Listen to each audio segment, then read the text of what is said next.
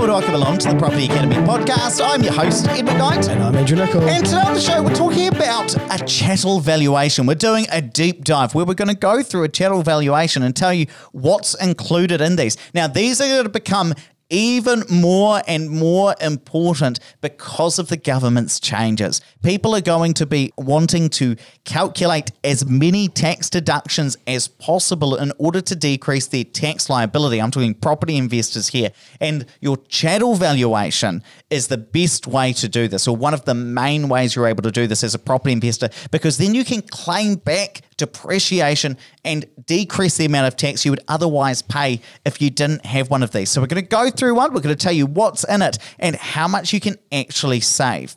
Now, the way this actually works is you've got things in your house, you've got appliances, heat pumps, maybe a dishwasher, you've got some carpets, and over time, these things wear out. And that has a cost to you as a property investor. So what you can do is say, well, okay, there's $2,000 worth of cost of depreciation this year, and you claim that as an expense on your tax bill. And of course, if your rate is 33% of tax and you're claiming $2,000 worth of costs, then that's about $600 or $660 of tax that you're not otherwise paying.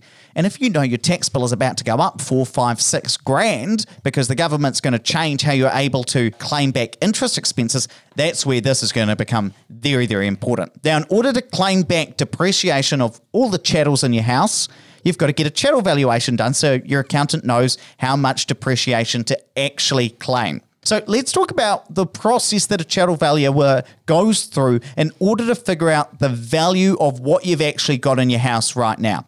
What they'll do, if you're doing this when you're just purchasing a property, is they will actually split that purchase price between the land value and any improvements. So they'll be like, okay, this house is worth $600K, whatever it is. The land value might be $300K, so everything else is worth $300K. That's the building and everything within it. And then what they'll do is they will estimate the value of the building and what is left in terms of the chattels. And so they might say, cool, we estimate there's $41K worth of chattels in total, and then they have to go through and split everything up into categories. And we'll go through what some of these categories are in a moment. But it's a bit of a convoluted process. It doesn't actually start with how much is that heat pump worth. They start with the total value of the property and then cut it down to a total value of what the chattels are worth and then cut it down even further.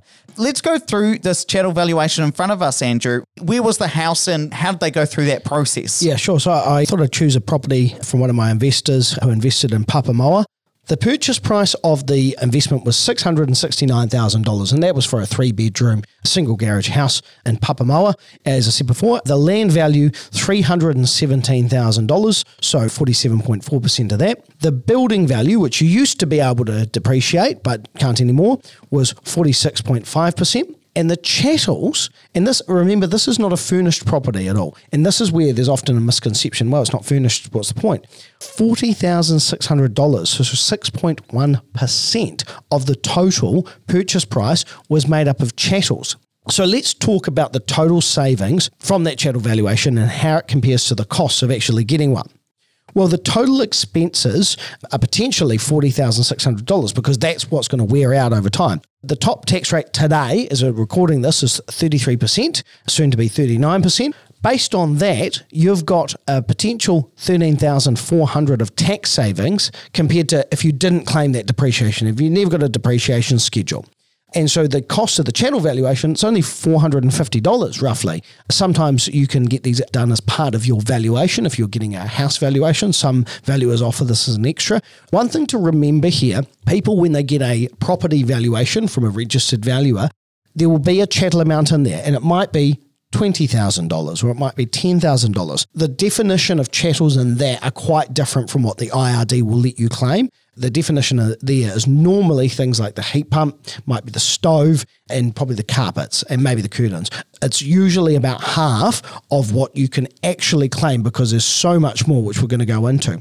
And it's really important here to just note that 13.4K is pretty significant, especially if your tax bill is about to go up $3,000 or $4,000 a year. this might offset most of that. So your next 3 years, you might not have that additional tax liability that you otherwise thought you might have. And actually, the key thing here is that the tax savings occur quite early on because of the way that it's calculated. And if you're in a diminishing value, you got 40,000 today, and then, say that diminishes at 20%, then next year, then it's going to be 20% of 80% of the $40,000 value, if that makes sense. And so, of course, you're getting those benefits right up front. And so the key message is get it done early, and actually just don't forget this step. This is probably one of the novice investors' most common mistakes, not getting a depreciation schedule and not registering it with their accountant so that they can actually get those benefits.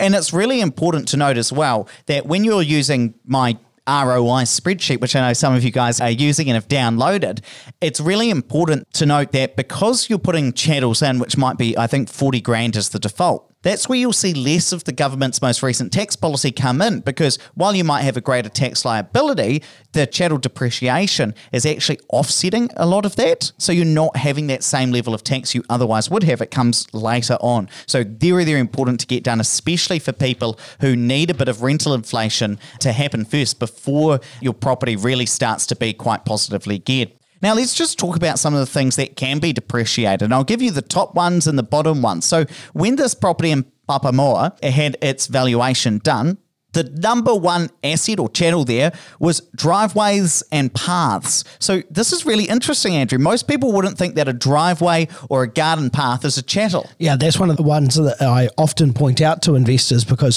when they get that small amount of chattel value on a registered valuer, they think, oh, they've got it all covered.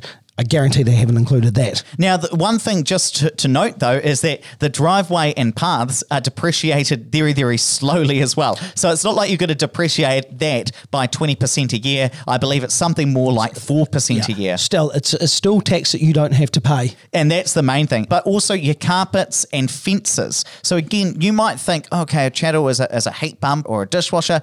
No, it's also the fences that are gating your property. It's your carpets. It's your air conditioners. It's your blinds and some of those other things that you otherwise would have thought of. Let's go to the other end as well and talk about some of those chattels, which are really, really cheap and don't make much of a difference, if I can say that. So your mailbox is a chattel. So are alarms or heaters and clotheslines, any mirrors that are in there, those are all considered chattels as well. But of course, some of those cheaper ones depreciate really, really quickly. So you might depreciate that mailbox. I don't have it in front of me, but it might be 4 years, for instance, as opposed to 25 years like your driveway would be in that same instance. 0.23%.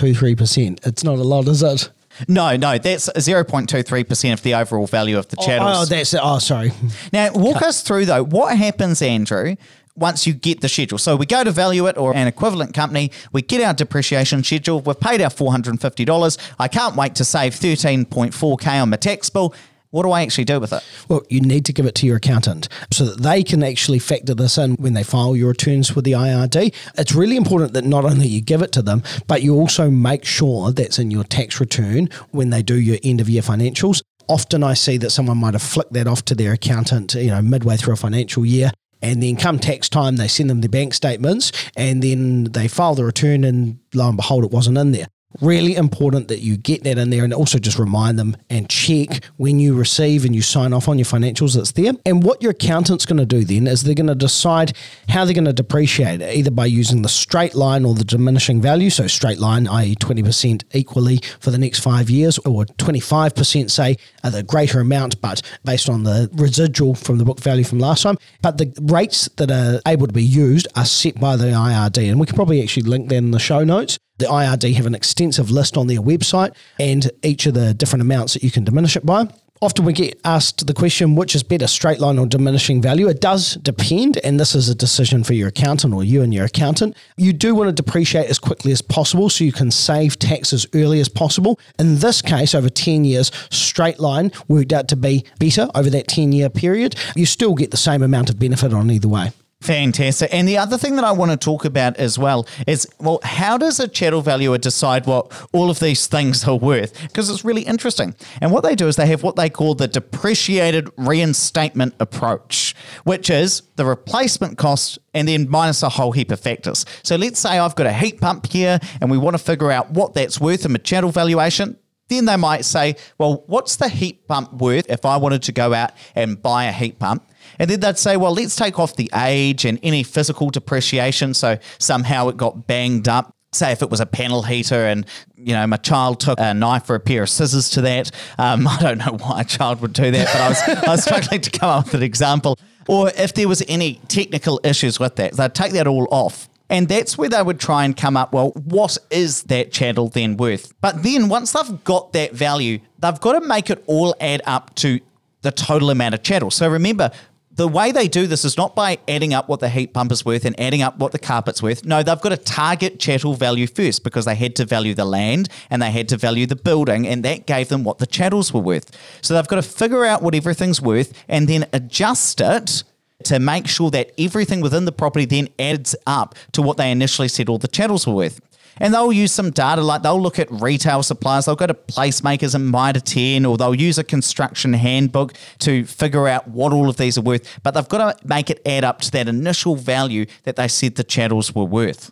Let me ask you this, Andrew, though. Are there any fish hooks or quirks within chattel valuations? Yes, is the short answer. So if you sell an asset for more than its book value, back in the good old days, when property investment was in the black and white era, we used to see often a sale and purchase would come, and you might purchase a property and it will say, let's say it was $250,000 that you're paying.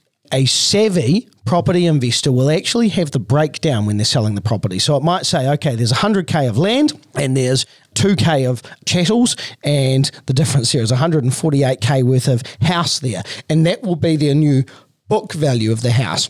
Actually, to be fair, it was probably more like 148,000 of land. And so often you would stack everything against the land, which wasn't depreciated. And so it would be clearly itemized in there, or it would be in the further terms of sale. It would say the understanding is this. I don't see this very often nowadays, but certainly back when you could depreciate a house, that was very, very common. Just walk us through, Andrew, for anybody who doesn't remember those good old days. Why was this? Sorry, I just go off on a tangent. The reason for that is because you wanted to show that you were selling the particular components of that property at lower than the book value. Because if you sold it higher than the book value, you have to pay what's called depreciation recovered. So it's the depreciation that you've claimed on tax that didn't actually occur. So say, for example, and this is the whole reason why building depreciation was abolished. If you bought the property for $100,000 and it had gone up, but you'd claimed depreciation, well, that depreciation wasn't real. So you have to pay that money back to the IRD. So the same applies for chattels. If you are depreciating your assets, your heat pump, and then you go and sell it at a profit or more than the book value, then you have to pay that tax that you've claimed. And that's probably most likely, I think if it's a piece of art or something that actually might go up in value, that might otherwise be considered a chattel.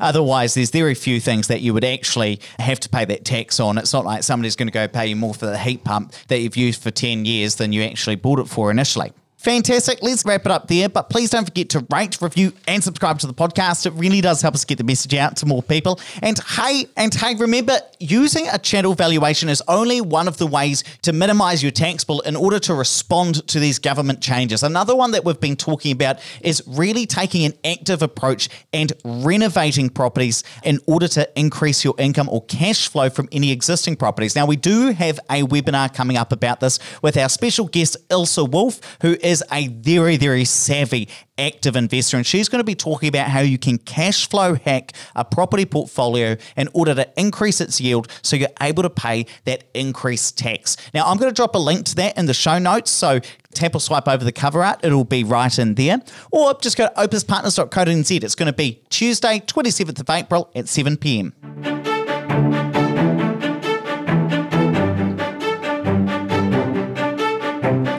Thanks for listening to the Property Academy podcast. I'm your host, Ed McKnight. And I'm Andrew Nicol. And we're going to be back again tomorrow with even more daily strategies, tactics and insights to help you get the most out of the New Zealand property market. Until next time.